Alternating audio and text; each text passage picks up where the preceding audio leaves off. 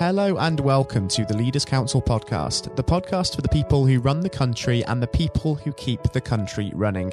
You join us on a bright day in a rather deserted city of Westminster in current times, as once again we put the topic of leadership under the spotlight. I'm Scott Challoner and I'm joined on today's programme by Paul Handley. Paul is the CEO and strategy partner at Campfire Marketing, a fully integrated strategic marketing agency based in Cheltenham, Gloucestershire. Paul, welcome to the programme, and it's great to have you on the air with us today. It's great to be here. Fantastic, Paul, and thank you ever so much for taking the time to come on to the programme and speak with us. Certainly a nice day for it. Now, the purpose of this podcast series is to really gather together a variety of distinct perspectives on leadership as a whole. So what I'd like to understand first and foremost is what that word leader actually means to you. Well, to me, leadership is about a culture. So leader is someone who can motivate people to want to be their very best, ideally against a shared vision and culture. And I think a culture where people feel invested in the outcome and feel part of something special, and very importantly to me, where they're not afraid to try new things. And if we think about your own leadership style, Paul, how would you go about describing that? Well, my business, Campfire, was actually forged from a culture. So we've even written our culture down in the Campfire way, we call it. So it's very values-based. So my style for leadership fits with that, which essentially is not about me. It's about setting the vision, direction, and the environment for the wider team to thrive. And again, about them not feeling inhibited. So ultimately, as a style, I would say I'd like to be inclusive, but also directional. That's incredibly interesting. And in terms of the current climate as well, leadership really is being put to the test at the moment, isn't it, with the COVID-19 pandemic and different business leaders having to really feel their way through this crisis. How have you found yourself having to adapt that approach from a leadership perspective to meet this current period? Well, it's certainly a challenging time because a lot of leadership is about the interpersonal trust and belief and interactions with your team. So if you're stuck behind a screen working in video conference software or down the phones, you lose that human touch. So that really, it becomes quite integral to rely on your team and to reforge the culture so that you're all in the situation together and you keep communication channels open. And also, I think instilling that culture where everybody is prepared to have a go, try new things, and if things don't work out, we as a team learn from it and evolve from there. So it's an evolutionary period, I think, for every organisation in the country. Comes down to that word adapt, doesn't it? And that's another hugely important element of leadership, not just, of course, in times of change like this, but also in any walk of life, really, because as leaders, we have to adapt our approach when it comes to things as simple as people management, don't we? Which is another important element of leadership, because no one particular approach might necessarily work with every single personality. So adapting is really important, and just more so now. Absolutely, yeah. It's adapting, but it's also keeping channels open so people can feel that they can approach you no matter how trivial or how important the issue is. Because the other side of leadership to me is the welfare of a team. And it can be quite isolated and quite lonely for some people working at home. And it's easy to forget that. It's also, many people are trying to work at home with young kids. And again, it's easy to not appreciate the challenges that brings.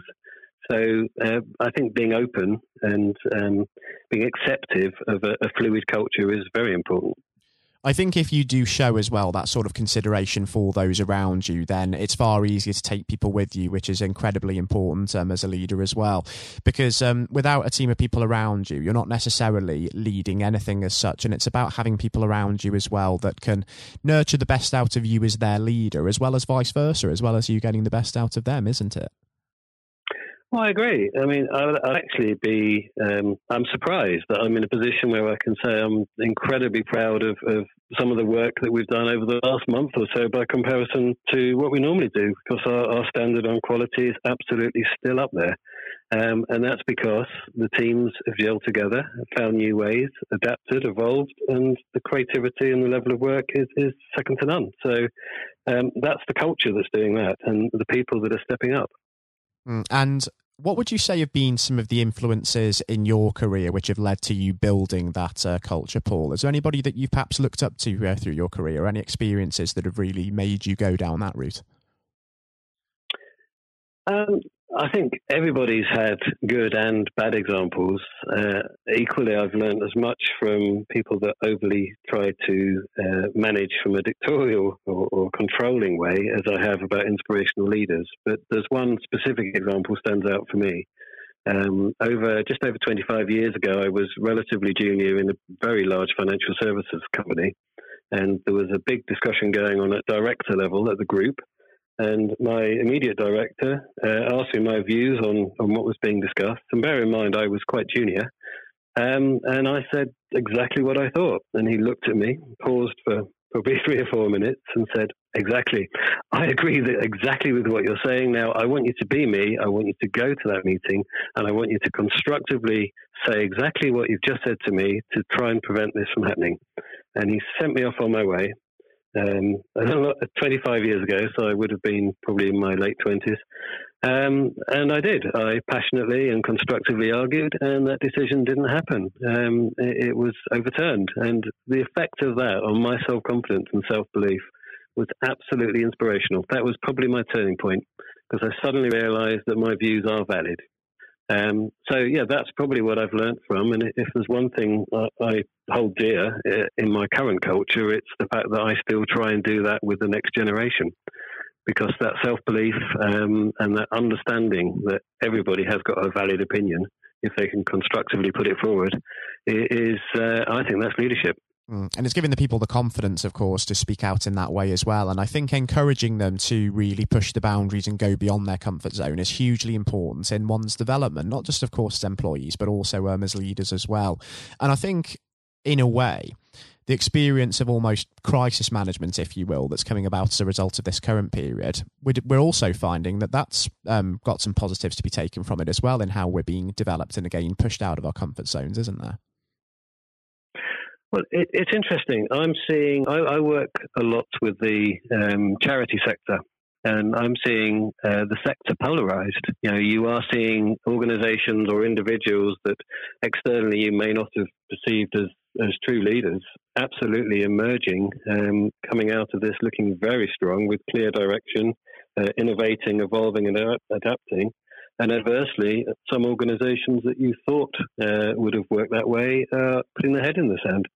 So I think right now it's a defining moment for individuals, for leaders, and for organizations, and we're seeing those people step up.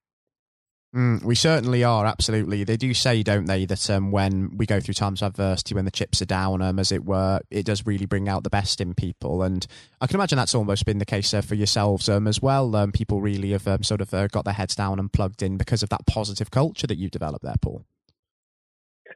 Well, it is. I can't take all the credit for that, because a culture is not something that you can impose. A culture is something you can engender. We're fortunate we try and hire people with drive, and I would take attitude and ambition and drive over experience any day, because people can learn how to approach a job, but if they've got the right characteristics, that's what's important. And I think what we're seeing now is the benefits of that coming through. And people are stepping up, and people are keeping their personal drive and sharing it with others. And do you think that people like that, so good leaders perhaps, are born as good leaders, given what you just said there, Paul? Or do you think it is something that you can learn?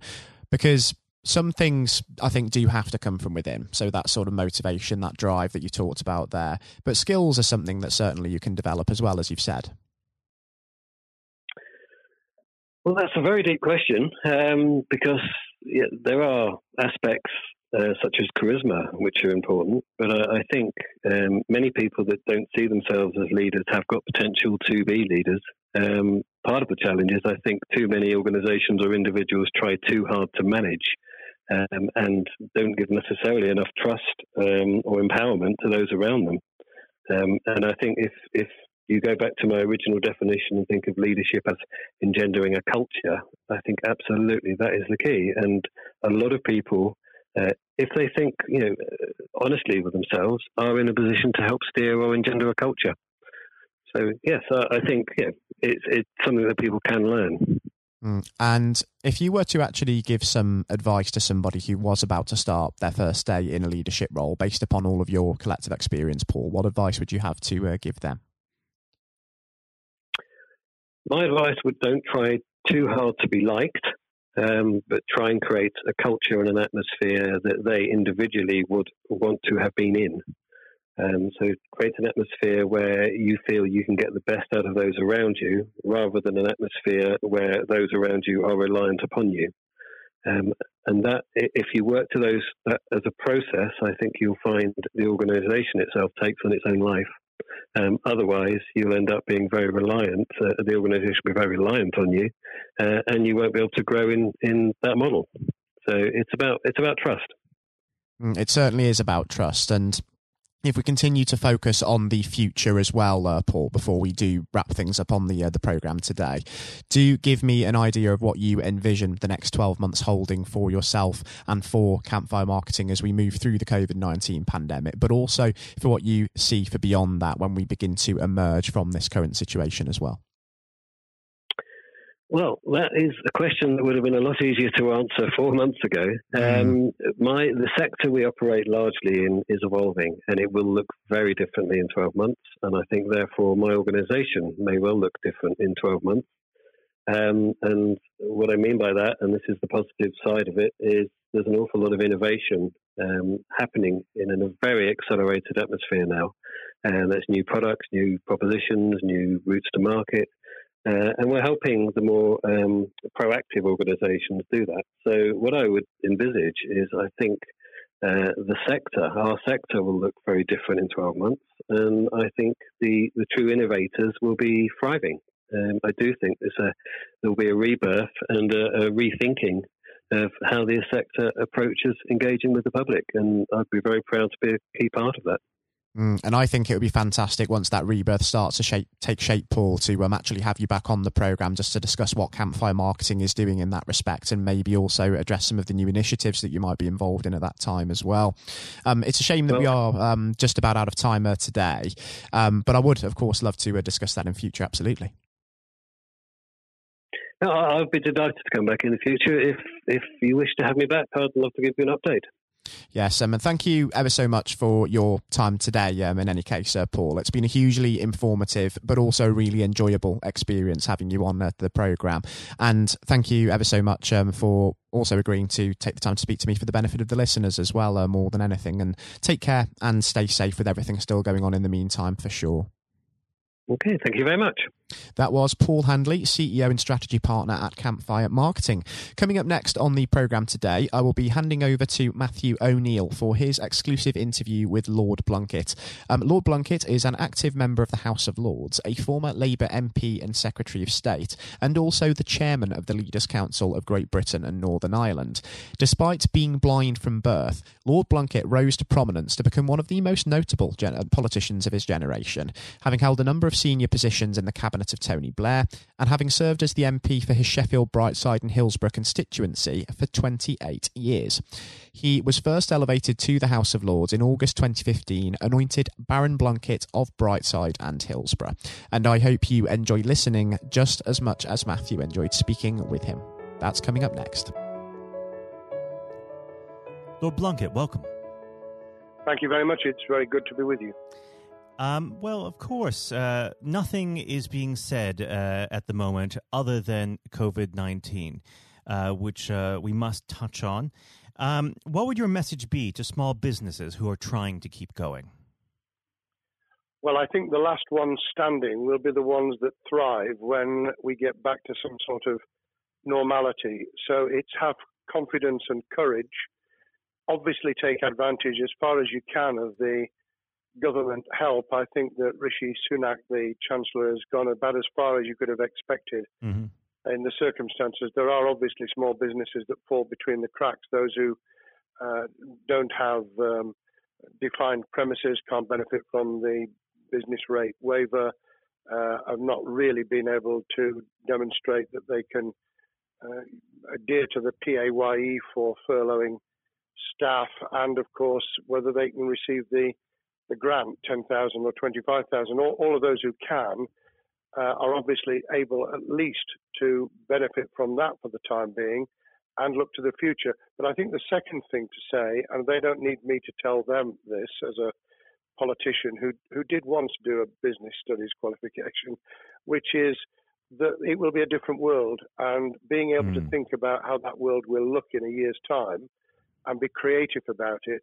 and learn from not just what's happening to you at this moment in time, but to others around you and the sector that you're working in, that will be really important. Do you feel that the long-term effects of the COVID-19 outbreak will in some ways be positive for British industry? Well, only in the sense that people are having to be creative, they're having to adjust and innovate. Therefore, they're thinking about more productive, if you like, greater productivity ways of delivering the same service or delivering the same products. And in that sense, I think we'll have temporarily at least very much higher unemployment than we've become used to, but we'll probably have a burst of productivity, which will help with the recovery. Whether it will help with the inequity of the way in which our economy is imbalanced, both between services and productivity and production of goods and services, I'm not sure. What we will need to try and do is to ensure that the geographic imbalance that exists is, as far as humanly possible, is dealt with by both the entrepreneurship and innovation from the bottom up and targeted government help, which will still be needed. And we are now in the throes of the kind of borrowing that we saw back in 2008 to save the banking and economic system. We're having to do that to save the whole of our productive business and commerce, and I think that will have to be sustained for some time. Do you feel that people will take a second look at global supply chains in the wake of this outbreak?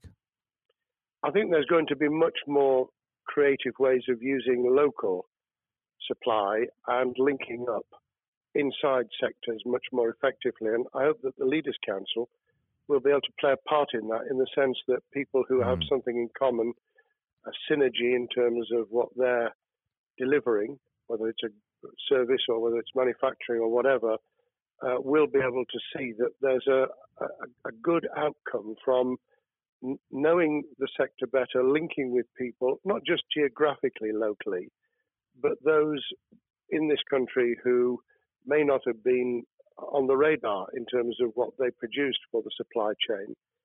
And, of course, ensuring, because there's quite a lot of fraud going on as we speak with people getting into cyber attacks, that they'll also take account of going into the cyber security side effectively as well. The more we are online, the more people who are working from home, the more vulnerable those businesses and their supply chain become. And that's something to think about as well. How important is strong leadership at the moment? Well, I actually think that it's brought to the fore leadership in a whole range of areas, from obviously government itself, and there's been ups and downs with the Prime Minister's severe illness, but all the way through the public and private sector. People have, to use the jargon, stepped up, and they've shown local, regional, national level the kind of leadership that Britain historically was very good at. Regrettably, we've not seen the same on the international scene for all kinds of reasons, but maybe we will in future. So I think out of this will come experience of people who have seen an opportunity to do good, as well as seen an opportunity to provide a good service or goods, including, for instance, shortages for the health and social care system, the food chain and the like, but also I think in terms of seeing the synergy between the private and the voluntary sector and using people's commitment to each other in a very positive way. I'm not sentimental about this.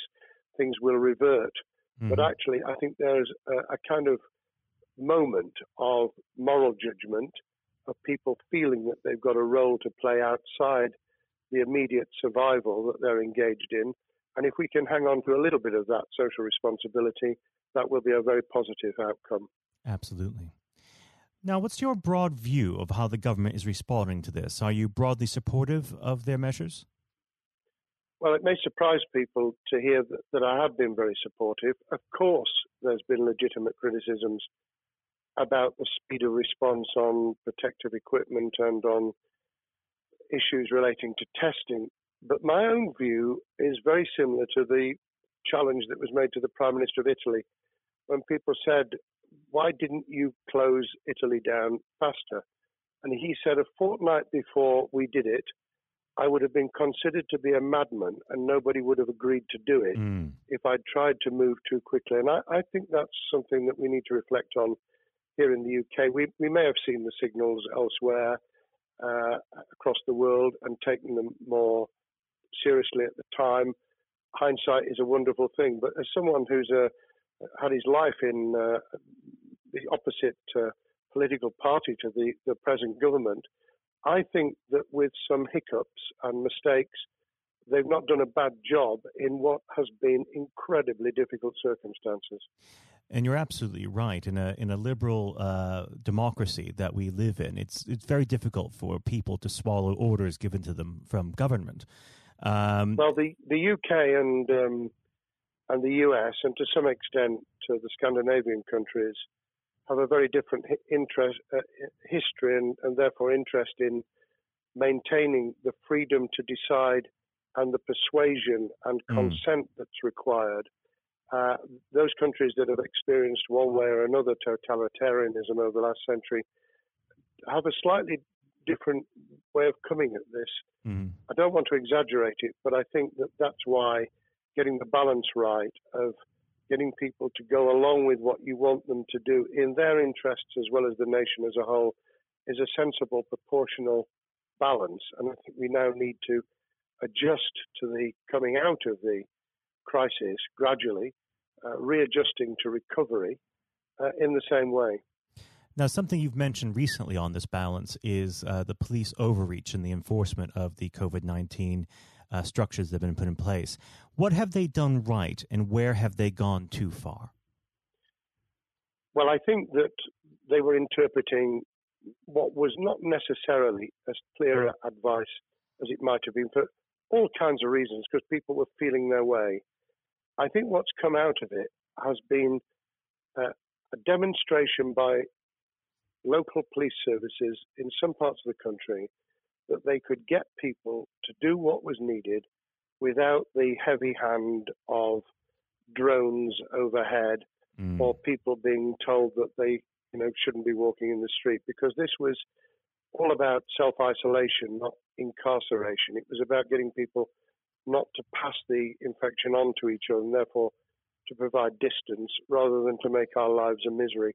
Those police services that adopted that policing by consent and chivying people along did really well. Those who went over the top, I think, soon got a very substantial pushback. And one of the strengths of our democracy is that you could have that debate. People could say, I'm terribly sorry, we think the police force in our area has gone over the top. And that in itself is a constraint and a readjustment.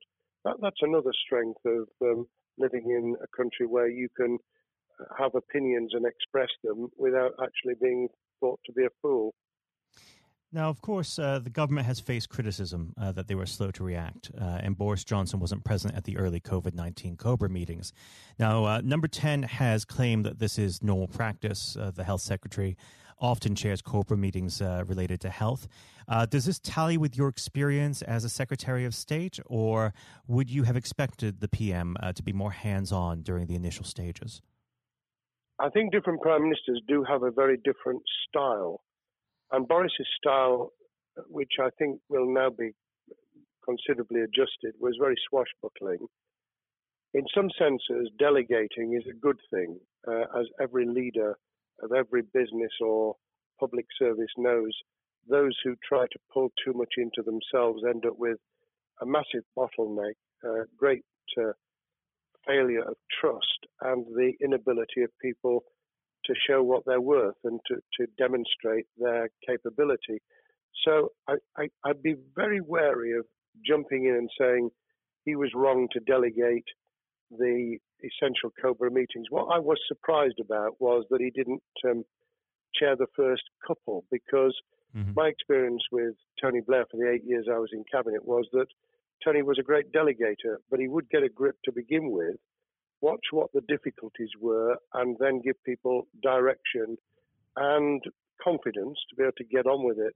So looking back, I think Boris himself probably thinks, God, I wish I'd spotted the signals from elsewhere in the world more rapidly, and I'd just been there. However, this also raises another issue. All of us in positions of leadership need good teams around us. I think after this is over, he will be assessing those who really did step up and those who demonstrated their inadequacy. I think we'll probably end up in a year's time with a much stronger cabinet than we have today. Well, absolutely. And of course, we've seen a significant drop in the visibility of certain special advisors like Dominic Cummings during this entire period. So it'd be interesting to see how that pans out. It's certainly readjusted the role of those behind the scenes with those who should be taking the decisions, having received advice. Obviously, there's been a complete transformation in the profile of experts, if I might use that term, who'd previously been denigrated. Scientists, medics, people with behavioral science understanding. My only criticism was, were we getting wide enough advice? Were we narrowing it too much to a couple of key centres in London? But that's because I've always been adverse to everything being London-centric. I think there's great expertise, wisdom, experience out in the sticks, and we should use it. Rightly so. Now, was pandemic planning part of your time as a minister, particularly perhaps when you were Home Secretary? Well, it was, but it was on the back of risk arising out of counter-terrorism measures. Right. I was the Home Secretary for 3 months when the attack took place in September 2001 on the World Trade Center and beyond. We did an enormous amount of scenario planning, both desktop and real. On the back of that, it was very heavily orientated to future developing terrorism risk. I certainly got involved with talking about pandemics. I remember being at a seminar in Edinburgh where the university there had done a lot of work itself on the issue of pandemics. And of course, we saw SARS and other things emerging. I think people have criticised the government for not picking up the report from 2015, 5 years ago. I think that what happens is human nature kicks in. You deal with what you're immediately faced with. You can sponsor reports. And this is true of business planning, of course, as well, and scenario planning for what business continuity will look like, recovery plans for business, what will happen if there's a cyber attack, what happens if there's an energy shutdown. These kind of things you can look at, but you're immediately turning your eyes to what's in front of you. And had we picked up a bit more on the danger from Ebola and SARS and what have you in the past, then we might have said, what if something hits us in the developed nations that we don't have a vaccine for, that we can't immediately whisk up protective materials or equipment, or for that matter, medicines that help with recovery, all of which we now see are a danger. I think this will make an enormous difference to the planning for the years ahead. I hope it will be widened so that we don't just look at what's happened, because very rarely do you see something exactly repeat itself. Some of the circumstances will be, but others won't. So that's why I've put emphasis in what I talk about on looking at the other virus, the cyber attack scenario, which could be just as dangerous in a world of just-in-time provision. One of the miracles of the modern developed world, except for the very poor, has been the distribution of food. A lot of it on computerized, technologically advanced systems. if that were to come down, we'd be in real trouble. So I think we need to think those sort of scenarios as well. So have a full plan across both sectors, biological warfare, pandemics, and cyber warfare. Yes, and to do so on different levels. I think, again, thinking global but acting local, we need a lot more to think about what would happen if something took shape that actually broke down those national and global chains and how we would cope. And without, obviously, we've got enough fear and anxiety to last a lifetime. Without creating even more anxiety, we can think about those things for the future in a more rational way, I think. Now, aside from the physical threat of the virus, one of the things that people are vastly worried about is the effect on the economy, not just the national economy, but also the world economy. Now, it has been said by certain parties, and I'd like to garner your thoughts on this. Is there a danger of the effects of the lockdown being even worse than those of the virus? Were it be prolonged, I fear that balance would tip the other way. It is about proportionality. It is about balance. It's the wisdom of Solomon, really, to get the moment right when you start to move and then to move quickly. There's no doubt whatsoever that we are stocking up, not just on the economic and employment front, which will be devastating enough, but on the health and social well-being front, enormous challenges. And they will need careful handling because there's a lot of people whose lives, for a variety of reasons, are at risk in the future on a scale that we've been dealing with over the immediate handling of the pandemic, concentrating really hard on those affected by COVID-19, those sadly who have died or been seriously incapacitated. That will roll over into the economic, the social, the mental health and cultural well-being of the nation, and that will need all of us to pull together as well. Absolutely. Now, do you believe the government's doing enough for business? I think that the speed of reaction once the scale of the pandemic was clear was very good. I've praised Rishi Sunak for his action. Remember, a chancellor who had only just come into office was planning to deliver the budget in the middle of March and has had at least three equivalent budgets since. I think he's handled it very well, understandably worried now about what we're doing to our economy. The level of borrowing is sustainable because of low interest rates, but it reaches a point, of course, where it tips over so that you can't then do the kind of structural investment requirements that the government were laying out before and in the March budget. And those will have their consequences as well as a planned payback over many years. I think we've learned something over the last few months. We needed to take immediate action. We don't want another round of austerity equivalent from 2010 through to 2019. I don't think the nation, on the back of what's happened and the challenges we have, could take that.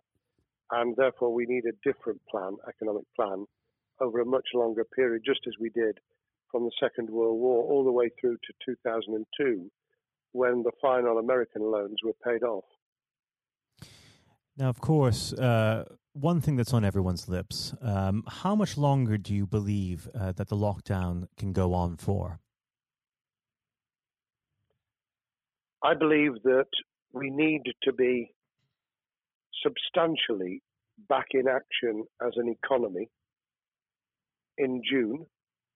This obviously is led in terms of places where people would meet in large numbers, having to adjust to the fact that it will be longer for them. And sadly, that will involve business closures. It's why the Chancellor extended the furlough scheme to the end of June. But unless we get things moving in June, I think we'll run into the summer where all kinds of services and industries will have a chain reaction effect, and what happens with one will then have a major impact on another. And then you get the skittle effect, where things get knocked down that you hadn't perceived were going to be affected. So I very much, if I were in government, and I always think of things in that context, what would I do if I were in government? I would be on the side from the second week in May, on the side of the hawks, in terms of saying we've got to start moving, and we've got to do so with the collaboration and cooperation of the public, who have got the message, who did behave, who responded magnificently. Let's try and get back, perhaps, doing things differently for a time, but substantially getting back to business as usual. And unless we do that, then those areas that can't and wouldn't expect to be back in action immediately get pushed further into the middle of the year and the autumn, and then they become unsustainable. Now, of course, one of the other major developments we've had recently are the changes in the Labour Party. So if we could just speak on the Labour Party for a while. This might sound like an obvious question, but how does Secure differ from Mr. Corbyn? Well, I'm biased because I believe the Labour Party has come out of 4.5 years of a black hole of a nightmare, where it neither represented a credible opposition nor an electable government, and the combination was to let those who supported the Labour Party and needed some of its policies let them down very badly.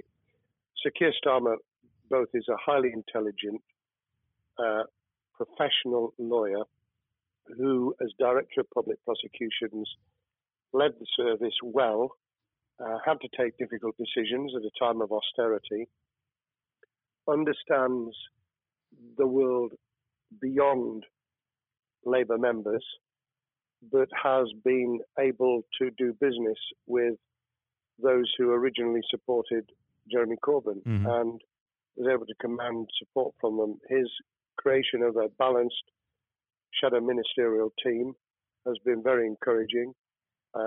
I supported Lisa Nandy, who he's made shadow foreign secretary, because I thought she understood the north of England and the disaffected former Labour voters. But I believe that Sir Keir has taken on board those who have something really sensible to offer, and I believe he will be both a great leader of the opposition. More importantly, he will then present himself as a credible alternative Prime Minister. And all governments need an alternative government at their shoulder. It was true of us from 97, and it took the Conservatives some time to recover and to get to that position, but they did, and the Labour Party will, and that's crucial for our democracy. All of us need to understand and appreciate that a living, breathing, functioning democracy requires a credible, confident, and in many ways supportable opposition, as well as a government that we clearly want to do well, because none of us want, as we didn't with the COVID crisis, none of us want the government to fail.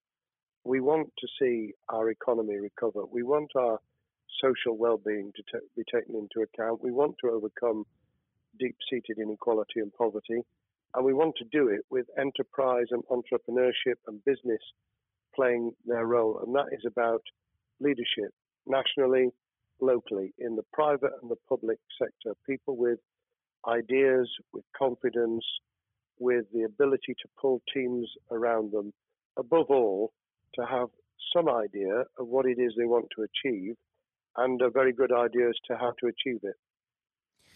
Now, of course, one of the biggest problems Secure is facing will be tackling the party's anti-Semitism problem. There has been a recent internal report that has been quite damning. What's your response to that report, and what does Secure need to do in response? Well, there are two reports. One which is being produced by the Equality and Human Rights Commission, which he will, and has already indicated, will implement in full.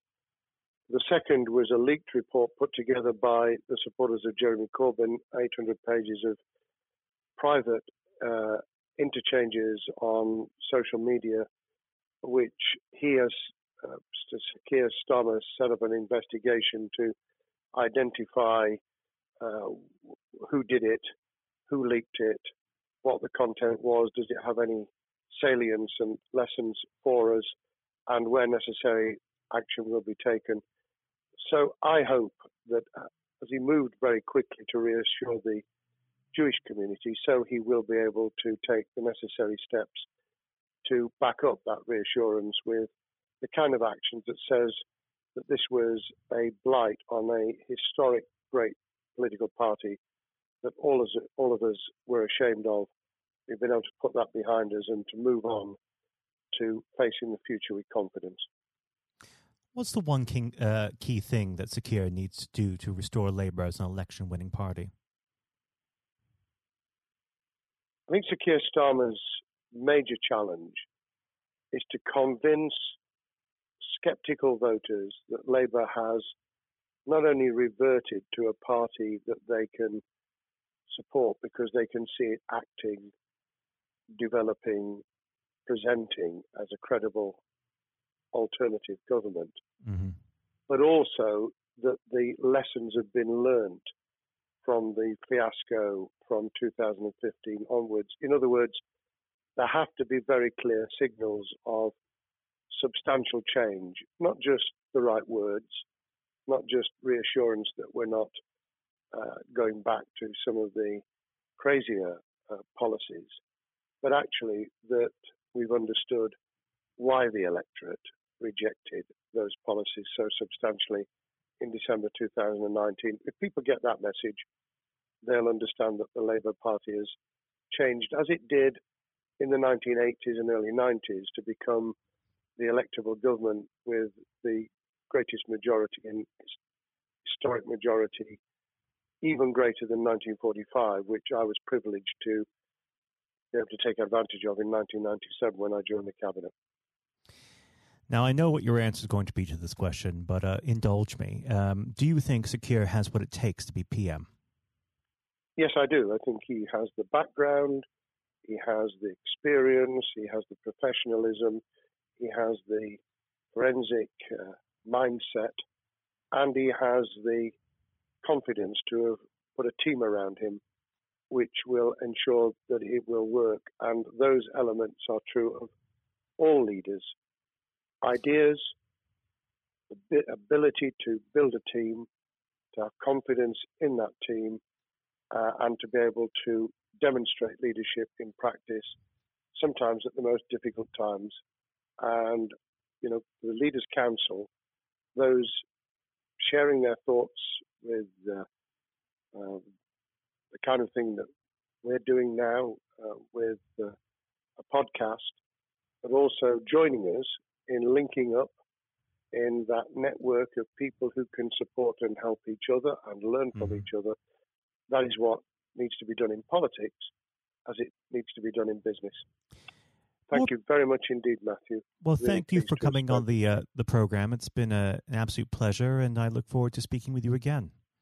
Thank you very much, and good luck to all those listening in what has been a nightmare scenario. Good luck for the future. Have courage, have confidence, and yes, listen to those who know more about business than I ever will. Thank you, Lord Blunkett. Thank you.